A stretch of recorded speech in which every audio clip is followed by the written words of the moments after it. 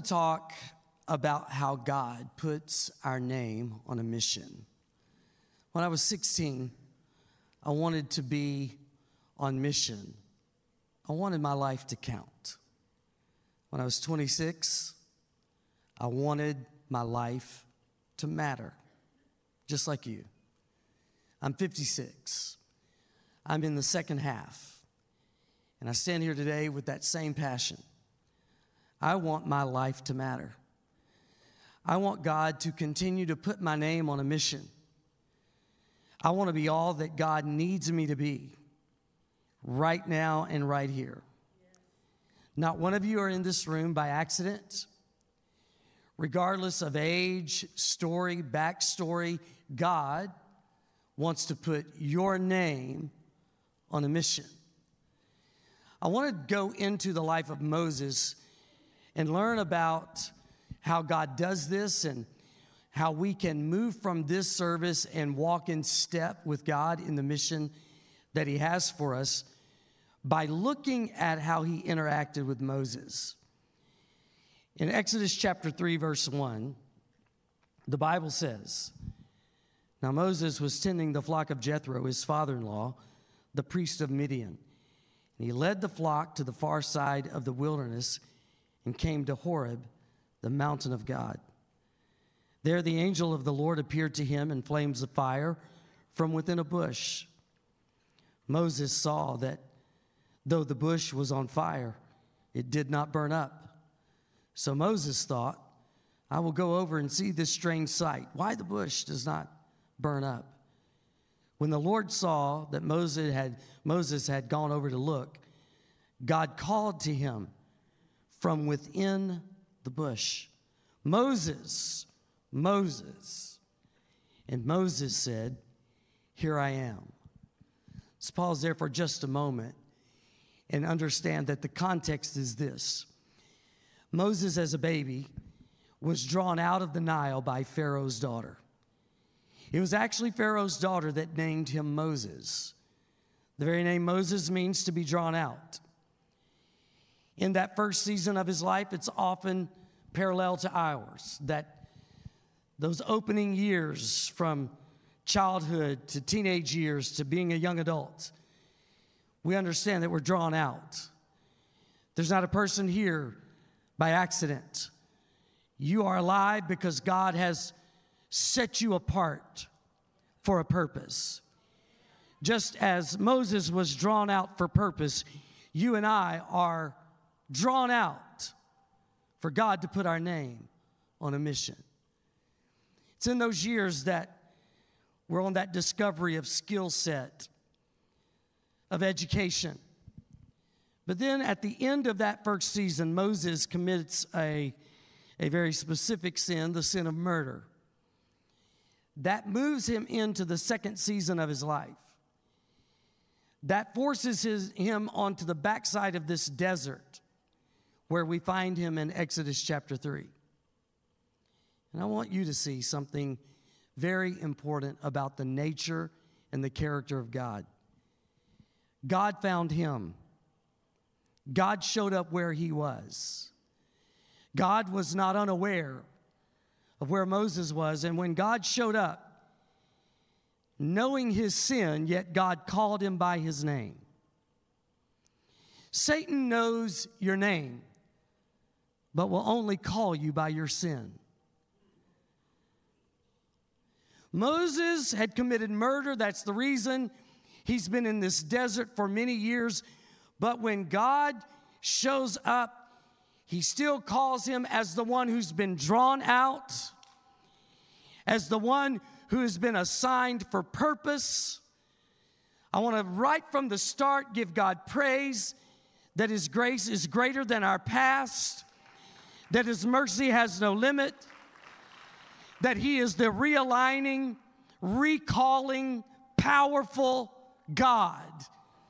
Actually, the burning bush is a recalling. And nothing would please me more than from the fire of God's presence, this very service, that God would issue a recall to somebody. You messed up. Okay, we own it. We call it for what it is. But God has the grace to forgive you and still make your life one of purpose and eternal significance. Come on and praise Him that His grace is that good, that His mercy is that powerful. Then we go down to Exodus chapter 3, verse 7. The Lord said, I've indeed seen the misery of my people in Egypt. I've heard them crying out because of their slave drivers, and I am concerned about their suffering. So I have come down to rescue them from the hand of the Egyptians, to bring them up out of the land into a good and spacious land, a land flowing with milk and honey, the home of the Canaanites, Hittites, Amorites, Perizzites, Hivites, and Jebusites. And now the cry of the Israelites has reached me. I've seen the way the Egyptians are oppressing them. So now go, I am sending you to Pharaoh to bring the Israelites out of Egypt. The first part, God says, I'm coming down to rescue them. That was the mission of God. But then He transitions and says, Moses, I'm choosing to put your name on this mission. You go and you lead them out. The heart of God, if today God puts your name on a mission in prayer, you will begin to pick up the burden of God. It is God's will that none would perish. It is God's plan that the people in your world would come to know Him. And God will let you know that He's putting your name on a mission when you're drawn to what He's passionate about. And when God's heart becomes our passion, we realize He's putting our name on a mission. In this passage, the mission starts with God. The mission is for God. That's important. The idea, the mission doesn't start with me, it starts with God. The call comes to me from God because it's the mission of God and it's for God. But in His awesome plan, He would be so good to use somebody like me, to use somebody like Moses, someone who's not perfect, someone who's messed it up, but in His grace, in God's goodness, He has this realigning power, redemptive power to put us back on mission. That's outstanding. That's amazing. The mission starts with God. It's for God, but He puts our name on it. And now notice verse 11. So Moses said to God, but who am I that I should go to Pharaoh and bring the Israelites out of Egypt? That is so the usual question. We will often say, who am I? And we go into this insecurity storm of looking at our credibility and our capability. And we end up saying, but who am I? Notice God's answer. Verse 14, God said to Moses, I am who I am. This is what you are to say to the Israelites. I am has sent me to you. So Moses is asking the wrong question. Moses, it's not about who you are. It's about who I am. Moses, you should be asking about who I am. Because I am the one that brings credibility to this mission. It is my capability that is going to cause the exodus to happen. This is God saying, Moses, you're just like the person, the vessel, the one I'm using for this mission. But I'm the God of deliverance. I'm the God of salvation. I'm the God of freedom. Here's what's awesome. I say this to every one of us. When we go on mission, it's not about our capability. It's about His capability. That's very liberating to me. Because on my best day, on Moses' best day. It's not going to soften Pharaoh's heart. It is not about who we are. It's about who he is, and he is able. Praise him if you know he's able. Now, we just continue in chapter 4. Moses answered, well, what if they do not believe me or listen to me and say, the Lord did not appear to you? Then the Lord said to him, what is in your hand? And I'm going to answer that question in just a moment, but let me add to it. Verse 10. Moses went on to say, well, but pardon your servant, Lord. I've never been eloquent, neither in the past or since you have spoken to your servant. I am slow of speech and tongue. So Moses says, what if they don't believe me? And I'm not a really eloquent communicator. So how's this going to happen? To that first question, God says, Moses, what's that in your hand? And he had the shepherd's staff because he had been leading sheep. He said, throw it down. He did. It turns into a snake. Now, here's what's interesting. While it's still alive, God says, pick it up. That's the part of the story where I'm good if God says, kill it. I'll just tell you, I come from the place where if it's a snake, it should die. There are these people that say, oh, but we need those snakes because they do. If it's a snake, if that offends you, send email to kelly@theassembly.org. He picks it up, and when he picks it up, it turns back into a staff. God says, take your hand, put it in your cloak. He pulls it out, and it's leprous. He says, now put it back. When he takes it out, it's made whole. He says, take this pitcher, put it in the Nile. He draws out water. He says, now pour it out. It goes from water to blood. To the question of, Lord, I'm not eloquent, God says, who made your mouth? In this interaction, often the kind of insecurity storm we go into when we realize God is putting our name on a mission, we are all about our capability or the lack thereof. Who am I up against this mission? And yet God is saying, Moses, don't you understand? Do you think your eloquence is going to soften the heart of Pharaoh? When you come to the Red Sea and you're leading the Exodus and Pharaoh releases his army to go and recapture the Israelites, do you think it's going to be your capability that's going to somehow block them from getting to you while the Red Sea is being dealt with? And when you read that story of Pharaoh's army going to apprehend them, to take them back, the army behind them, the Red Sea in front of them, you read of a cloud by day and fire by night. And during that, the cloud moved from leading the Israelites, it moved to between the Israelites and Pharaoh's army.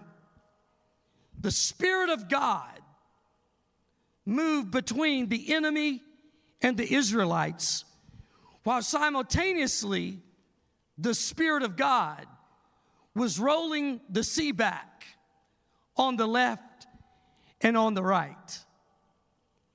So when Moses is experiencing his hand becoming leprous and then healed, the staff becoming a snake and then back to a staff, it is God saying, Moses, it's not your capability, it's mine. And this mission is not by might, it's not by power, but it is by my Spirit.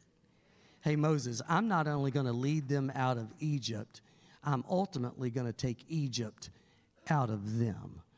Hey, Moses, I'm not only going to confront Pharaoh, but the enemy you see today, you will see no more forever. Hey, Moses, I'm going to roll back the Red Sea, and you're going to walk across on dry ground. And the opening that I make for your deliverance is going to be the very thing I'm going to use to then consume the enemy that's been pursuing you. Hey, Moses, I don't need your eloquence. I don't need your skill set. I don't even need your education. Now, hear me. Education is important. Being responsible to develop our giftings and understanding your skill set and getting the right people to speak into your life. All of that is very significant. I am not in any way trying to dilute taking responsibility for the life, the gifting, the time, the resources that God has given you. I just want us to know that on our best day, we're no match for the real mission that God has given us. Can we do real talk today? We say this in church: if God gives you a dream, it's going to be bigger than you. Have you heard that? And then we say this: if it's not bigger than you, then it's not God. So now play that out. If the mission is bigger than me, and that is one way to know it's a God dream and not just my dream, then I must have the power of God, or the mission will never be fulfilled. So what I'm saying is, in a culture where there's so much of being self-made and self-help and what we can do, I want to come with a prayer over you today that comes from the life of Jabez, where Jabez says, God, would you bless me indeed? Blessing there is the word prosperity. It has nothing to do with money. The word blessing there is this: God, if I work hard and I've got the right people in my life and I move from here to here, that's as far as I can go in my own strength. But if you bless me indeed, that's the exclamation mark. The word blessing there means God pushing us forward into a zone we will never get to in our own ability. That's where I want to live. That's where I want to do mission.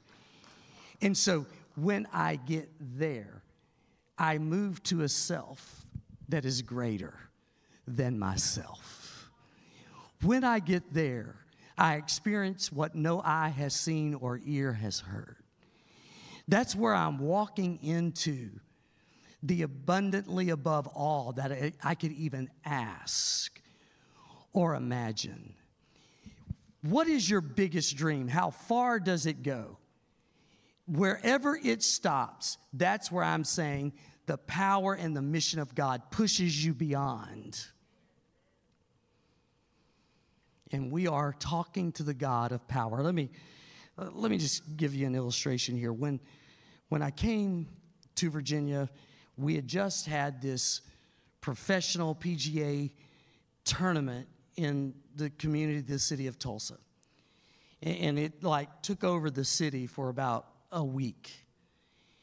And it made me think of the golfer Arnold Palmer. He was historically one of the great golfers of all time. He was invited by a Saudi prince.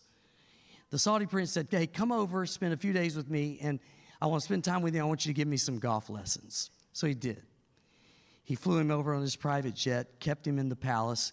He gave him golf lessons, and upon his exit, the king said, look, I want to give you a gift for coming over. He said, no, it's been gift enough just to be with you. He said, no, it would offend me if you don't let me give you a gift. He said, well, I collect golf clubs. He said, that's all I needed to know. Flew him back home. 2 weeks later, Arnold Palmer gets this envelope, special delivery, opens it up, and it's a deed to a golf club, an 18-hole golf club with a restaurant, clubhouse, and swimming pool. And Arnold Palmer goes, wait a minute, now I get it. He goes, when I said golf club, I'm thinking putter. I'm thinking like awesome putter, maybe dipped in gold. But he said, when you say golf club to a king, he thinks 18 holes. What am I saying? Moses is going, who am I? God's going, wrong question. You're talking to a king. And I am going to soften Pharaoh's heart. I'm going to bring my people out. I'm going to open the Red Sea. I'm going to close it on Pharaoh. I'm taking you to a land of milk and honey. That means basics and blessings. You're going to be in houses you didn't build. You're going to be eating from crops you didn't even plant. You're going to take to everywhere you place your foot. I'm going to give it to you, not because of who you are, but because of who I am. He is the king. He gives us the dream. He's the power for the, come on, give him praise. He's the power for the dream to happen. He can make it happen. How is it going to happen? I don't know, but he knows, and he'll make a way. The very character and nature of God is to make a way where there's not a way. I can promise you that the reason I'm standing in front of you today is because of the blessing of God pushing me forward. I'm not capable to do what I do. I'm not equal to the task. It is the blessing. It is the favor. It is the power. It is the goodness of Almighty God. When I went to college, because I didn't take a lot of responsibility when I was in high school, I just kind of just got through, and I don't recommend that. Matter of fact, I think that's wrong. I should have been more focused, and so when I entered university, I entered with a lot of challenges to keep pace and had to figure out what it meant to study and learn study skills, how to write papers. And so I knew I was called by God. And let me just ask the worship team to come back, because we're going to move into just taking action with this message. I knew that God had placed a call in my heart, and out of his fiery presence, I was called to preach the gospel. But like Moses, I had entered an insecurity storm. I'm like, God, I'm not sharp enough, funny enough, smart enough, tall enough. And I'm trying to hold what I got right now. It's not going so well. And so all of those questions, like, who am I? Who am I? Yet my favorite people were preachers. To all the students in the room, before phones that held all of our pictures, we carried what's called a wallet. And it had this place for photos. And I carried around pictures of my 3 favorite preachers. All I ever wanted to do was preach the gospel. I knew from age 13 I was called to the ministry. Yet there at the university that I attended, it was a Christian university, and these great people would come through and preach, and I'd be like, that is what I know I'm called to do. And the next thought would be, but I can't do that. I'm not sharp enough. I'm not smart enough. I'm not charismatic enough. I'm not. Who am I? Who am I? I felt like the rug was pulled out from under me, and the Lord said, it is. And unless you get up with your eyes on me and off yourself, then you can't fulfill this mission. Because Ron Woods, on your best day, you won't be equal to the mission. It will always take my grace. It will always take my power. It will always take who I am, empowering you. So unless you get your eyes on me, insecurity is a big deal. And I just want to tell you how it worked for me, and I think it's how it worked here in Exodus 3. The Lord never indulged my questions. Like he never answered one of Moses' questions. He didn't indulge his ego. All God did was indulge his own sovereignty. When I would watch somebody preach and say, God, that's what I'm called to do. And then I would be overcome with insecurity and all the reasons I could never do that. The Lord didn't coddle my thoughts of insecurity. He didn't come and say, oh, but, you're getting an education, and you aren't very tall, but you could be shorter. And And like, wow, you have followers on Instagram. Wow, you're awesome. He never did that. What he did, he would remind me that he was God and that he had a mission and he was going to put my name on it. That's all he did.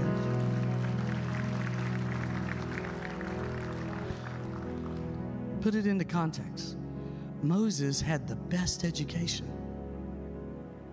It didn't get any better. He then got 40 years in the desert of learning survival skill. In the very desert where he would be leading millions of people, and he would need all of that. The first season is called He Was Drawn Out. The second season, he even had a son in that second season, and the meaning of the son's name defined the season. It was Gershom, which means I don't belong here. Moses knew why he was there, but he knew he wasn't supposed to be there. He was there because of sin, but he knew he didn't belong there. He was drawn out. He was called.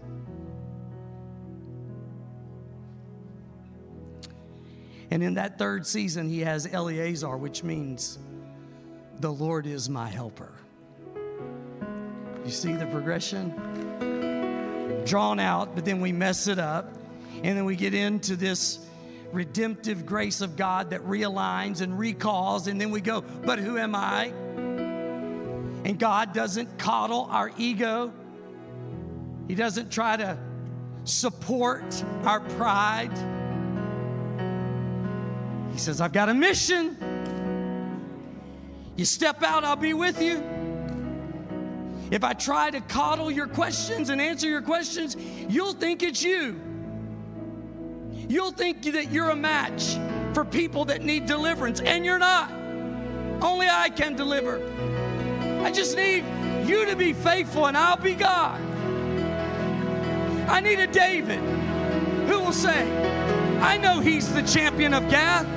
I know he's bigger and badder than everybody else, but this battle is not mine. This battle is the Lord's. And on this day, God's going to give the giant over into my hands, and everybody will know that there is a God. He doesn't save by sword or by spear. He saves by the power of his name. Come on and clap your hands in victory, in faith, in praise to God. The Lord is my helper.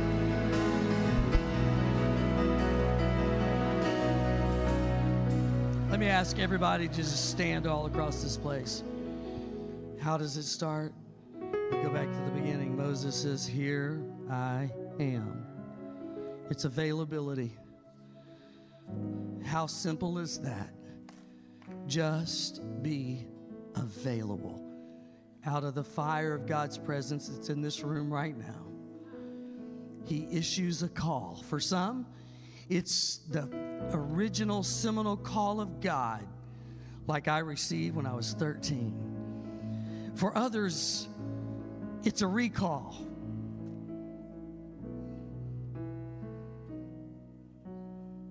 Will you be available today? Across this place, if you say, I want my name on a mission, will you just lift your hand as high as you can?